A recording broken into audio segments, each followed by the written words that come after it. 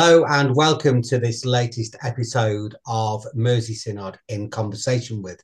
And in this episode, I'm really pleased to be talking to Geoff Felton, who I hope most of you will know as the Synod moderator, and also to Louise Franklin, who today is here to represent that group of people who think about mission and discipleship in the Synod. So it's really good to have both of you with me. I'm really looking forward. Thank you, Stuart. Really looking Thank to you. our conversation where we're going to be thinking about how we talk faith. Talking faith, I hope that lots of you will know, is the theme for the Synod this year. So perhaps, Geoff, that's a really good place to start. Why does the Synod even need a theme? What do you think is important about having a theme for our year? I think, Stuart, that's a really good question. So, if we've got a theme for the synod, it gives us a bit of a structure to kind of build our mission around and to build our synod life around and such like. But there's two other reasons as well. Hopefully, it will help local churches to feel like they're part of something bigger, so they're not just kind of ploughing their own furrow, on their own and Yeah, doing absolutely. their own thing. And then I think the final one for me really is it helps us to look beyond our own kind of part of the world and God's mission and that, and it helps us to look outwards when we're kind of given the idea of a theme to be thinking about. So they're a couple of the ideas really why we need a theme to our synod Mhm. year.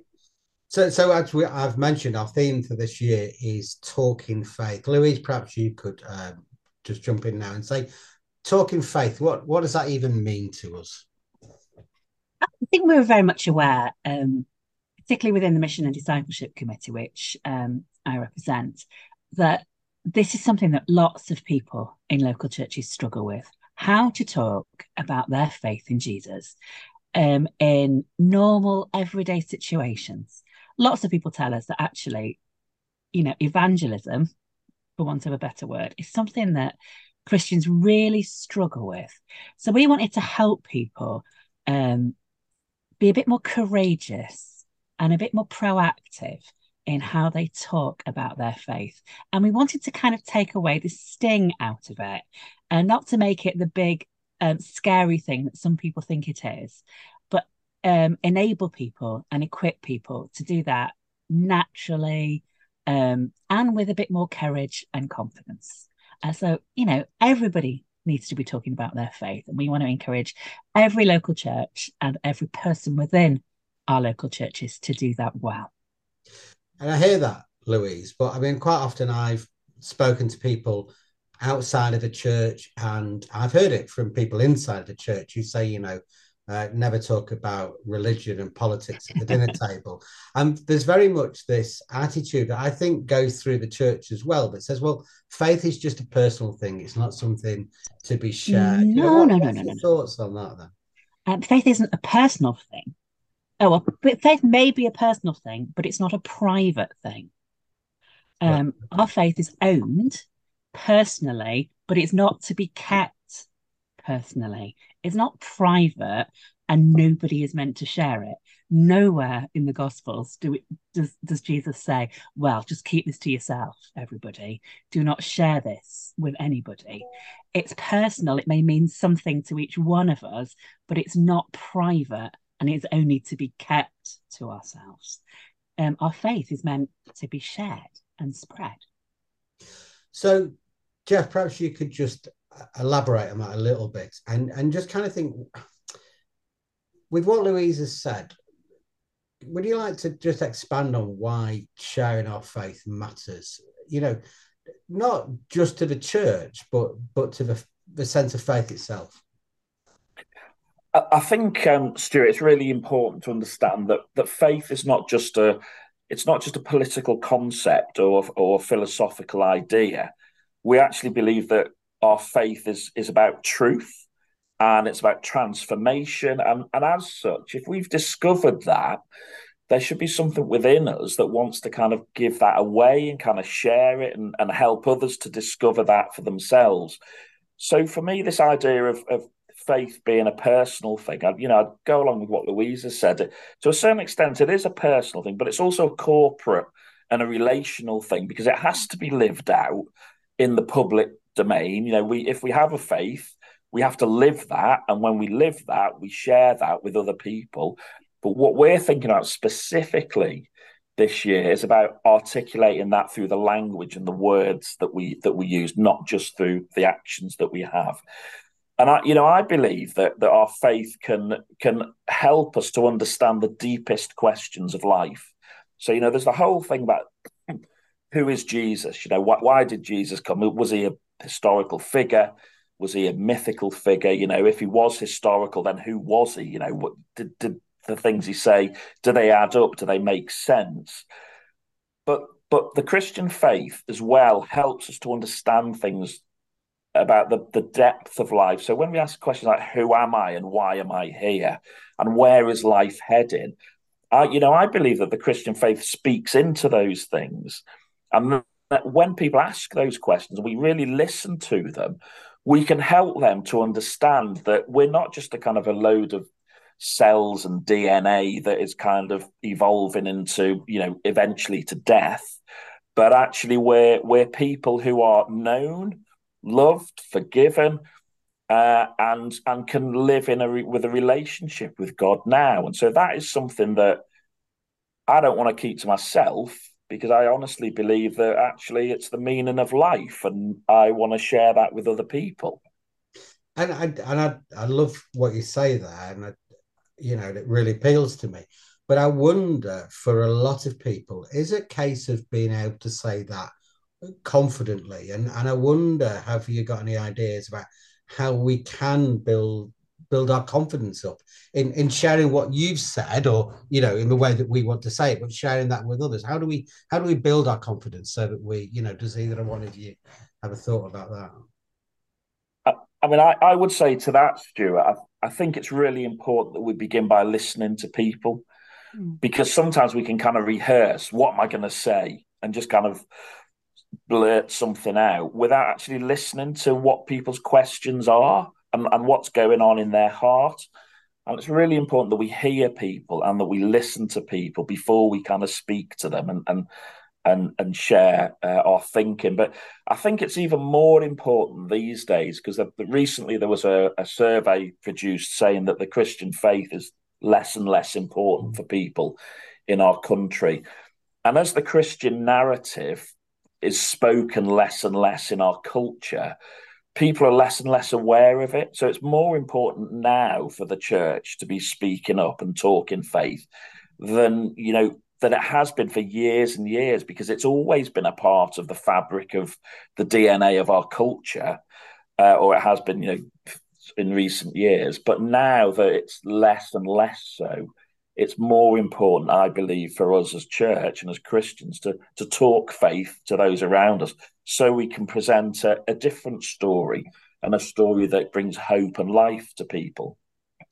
I know for myself, Louise, there's been times when you think, well, I'd love to talk faith to somebody, but what happens when they come back and they ask me that really difficult question that I don't know the answer to? How do we get past that? And I guess it's a real fear for people, isn't it? In two senses: either I don't want to look stupid in that moment because I don't know what the fifth book of the Old Testament is, or I don't have the answer to why their best friend's child tragically died in a car accident or whatever.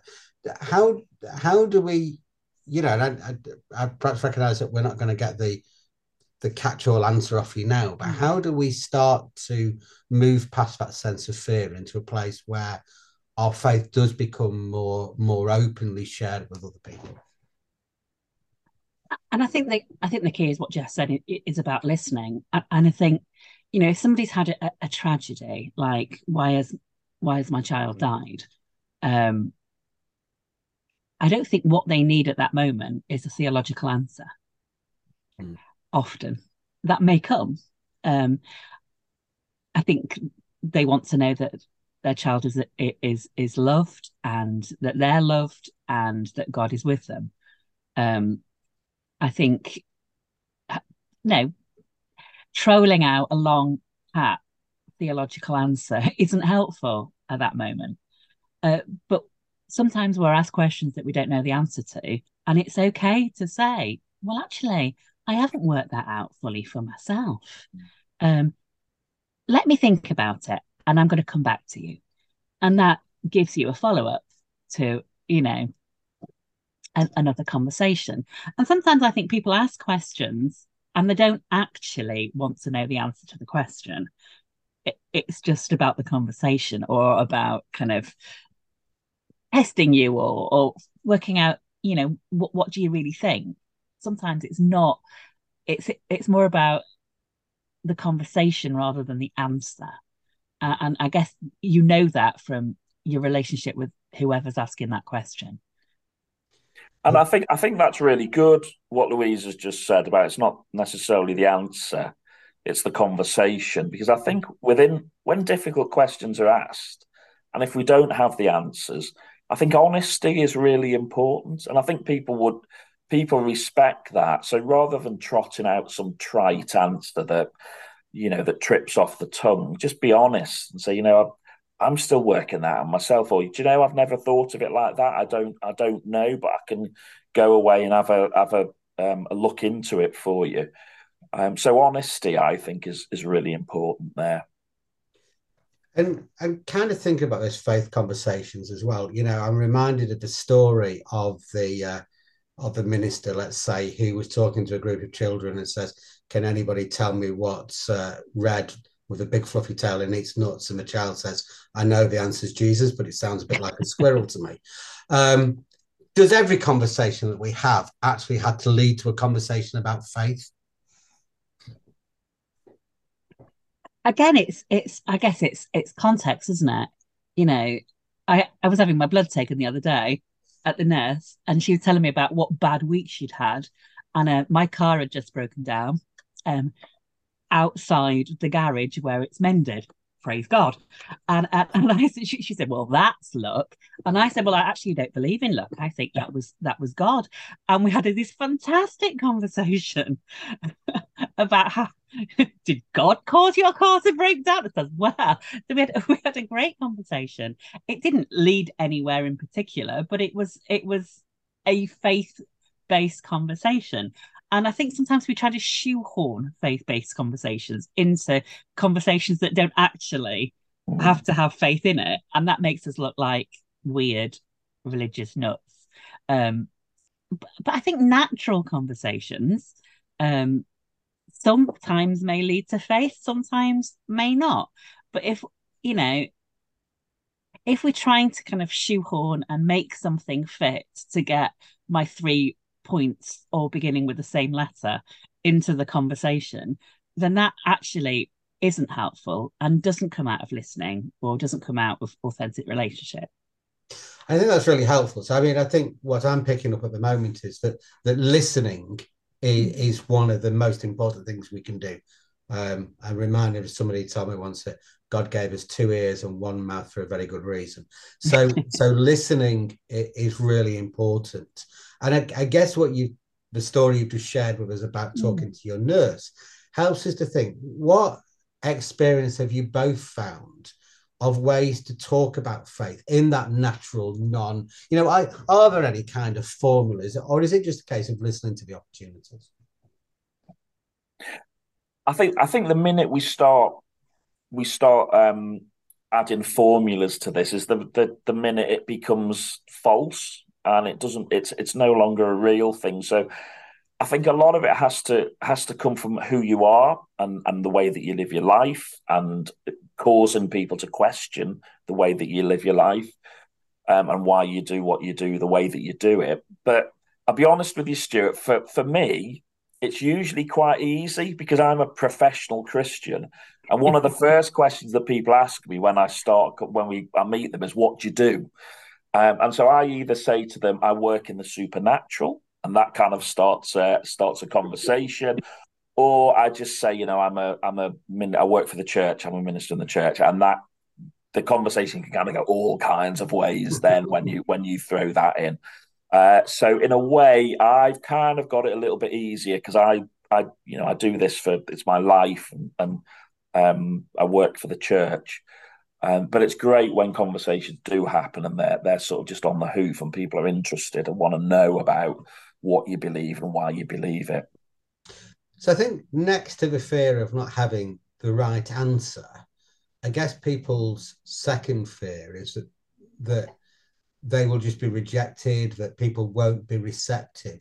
What would you both say has been your experience? You talked about the nurse earlier, Louise. What do you say is your experience when you do talk to people about faith? Are they receptive, or are they just wanting to finish what they're doing and move on as quick as they can? I mean, not everybody is going to be receptive. There are going to be some that aren't. But I guess if you are having a conversation where you haven't shoehorned something into the conversation, then people are more likely to be receptive.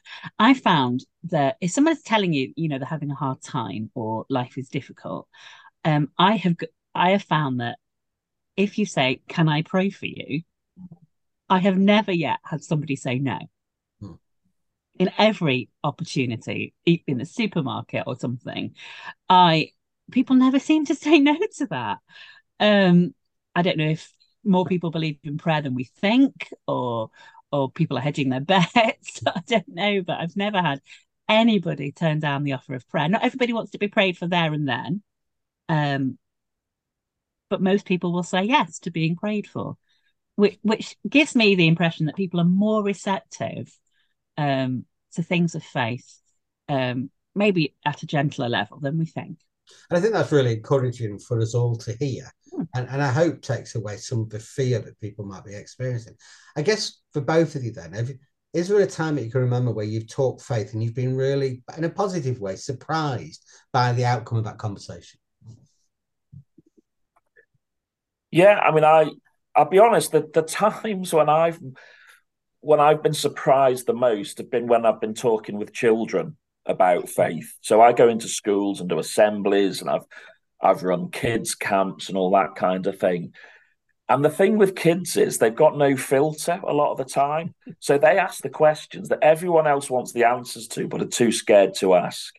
And so, does God live in a house? That kind of thing. All those questions, which we kind of think of, well, that's a bit daft. But actually, they're the questions that are going around the kids' minds. So if we're going to listen and be authentic, we have to give them time and help them to understand and discover who God is and what God means and what faith means. So I think it's usually, not exclusively, but I'm surprised when I kind of speak to and listen to kids, they come out with some crazy stuff that's just fantastic and really challenging as well. Louise, anything that springs to mind for you? I'm always, I love those conversations when people find out that you're a minister and they're not what they're expecting of you. And because people have a very definite view of what the church is like, because maybe they went, 3 decades ago, or maybe they've had a difficult experience of church. And I love those conversations where you have, when people go, "Oh, you're not exactly what I'm expecting." And then that enables a whole different conversation about, well, maybe church isn't what you were expecting. Or I was maybe... going to say, Louise, I think that's important for everybody to remember, that people sometimes have fixed ideas of what Christians Absolutely. are. And then when they find out that you're a Christian, but you don't fit that fixed expectation they have, that opens doors that were previously shut. And perhaps we need to rely on who God has created in each one of us to be the door that opens faith for other people. So thinking about people who open doors by talking faith, can you think, and as I mentioned what I said earlier, I know it sounds like a squirrel, but I'm sure the answer is Jesus. What examples, biblical examples, can you think of people who talk faith? I love the story of the woman at the well, who at the end of the story where Jesus has told her a life, she goes away and she tells all her villagers and all her friends and all the people who've shunned her, "Come and see the man who has told me everything there is to know about me." And I love those examples of people, and shepherds did this as well. Come and see examples. Come and see, come and find out what I have just discovered for myself. I mean, you find that new Christians do that quite naturally when they've just become Christians. They do that all over the place. Come and see, come and find out, come and experience what I've just experienced. And there's loads of biblical examples of people who did that. Anyone for you, Geoff, in particular? Yeah, so I mean, the people I kind of think of, I'm thinking of someone like Moses, who was, he had this encounter with God in the wilderness and was then sent by God to then go and speak to the kind of the political powers of the day. And he went and he spoke and he took God's message to Pharaoh. And he was fearful and he wasn't sure. And, God had to give him a sidekick to go with him to convey that message. So he didn't leave him on his own. But I think that's an example of kind of speaking truth to power. So it's a slightly, Louise has talked about the very personal, come and see one-to-one sort of thing. But I also think the church has a role in the prophetic to be speaking truth in our culture today. And so the other person that comes to my mind is Daniel, who, found himself in this environment where he was completely alien and didn't know what Babylon was all about, been raised, in the Jewish tradition and that. And he he interacted with the culture and with the people, but at the same time, he remained true to the foundations of his faith and that. And I think that's a tightrope that we have to walk today. Is, we want to remain true to our faith, but we're not called kind of completely to not walk in our culture, but we're called to bring hope and life, to be salt and light in our culture. And for me, that's Daniel, I think, is a wonderful example of that kind of person who talked faith. I hope I'm allowed to have two as well. My two would be, I like Jeremiah, who kind of did that the other way around, who talked faith to the faith community, who gave them the challenge about what God wanted them to be and where God wanted them to go and how God wanted them to operate. And my other one is the man in the story that we know as the Gerasene demoniac, where people remember he was possessed with evil spirits. They got sent into the pigs, so the pigs hurtled off a cliff. And at the end of this life-changing encounter with Jesus, this man says to Jesus, "Tell me what I can do. I'll do anything you want me to." And I think that moment he would have done anything Jesus asked. And Jesus said, "Go back to your community and tell them what the Lord has done for you." I just love that as a story that's powerful for each one of us. And it doesn't say he goes back and does it with great confidence or was hugely articulate. It says just be faithful and go back and talk faith to the community that you are part of. And for me, I think that's what this year will hopefully challenge people to do, is to go and talk faith to the communities they're part of.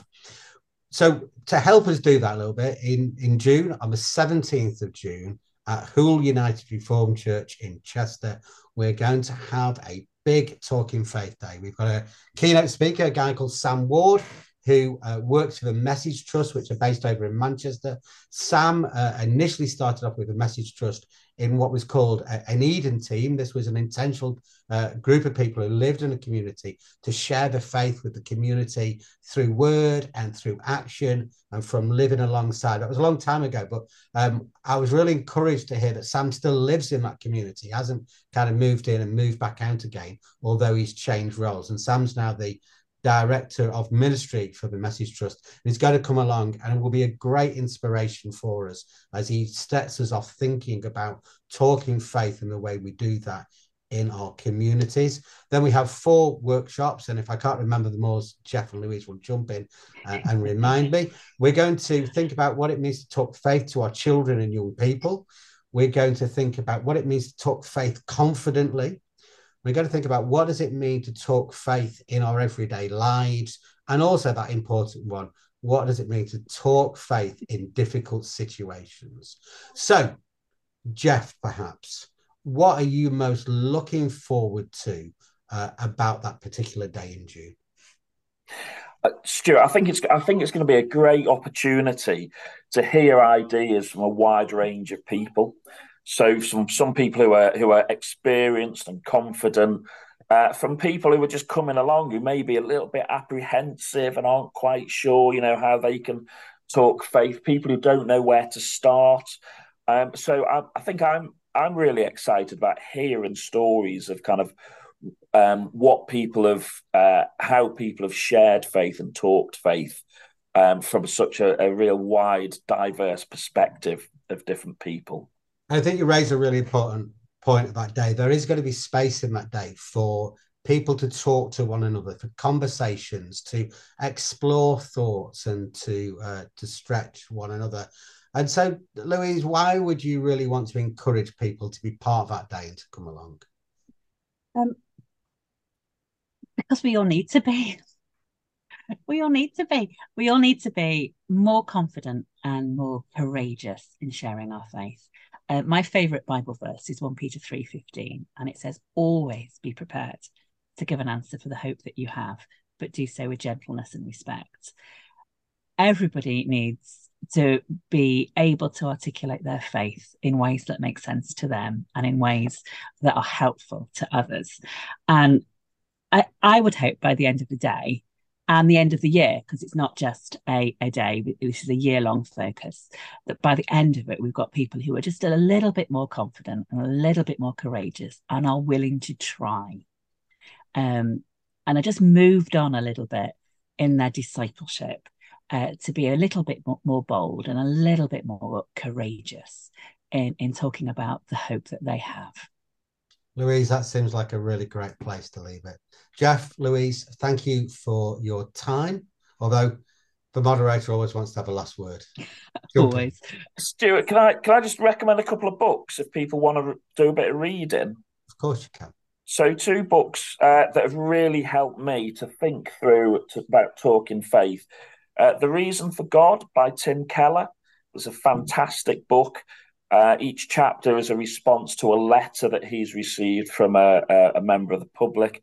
And then the second one is by C.S. Lewis, it's Mere Christianity. And that kind of presents a really good case for why the Christian faith makes sense in a world that is kind of all mixed up. So they're just 2 books I'd recommend. Super. I think we're there. Louise and Geoff, thank you for the time. Thank you for encouraging us. Thank you for helping us to think about talking faith. And hopefully, as Louise says, over this year, we'll get the confidence to go and do that. You've been listening to the latest episode of In Conversation with Mercy Synod. I hope you found it helpful.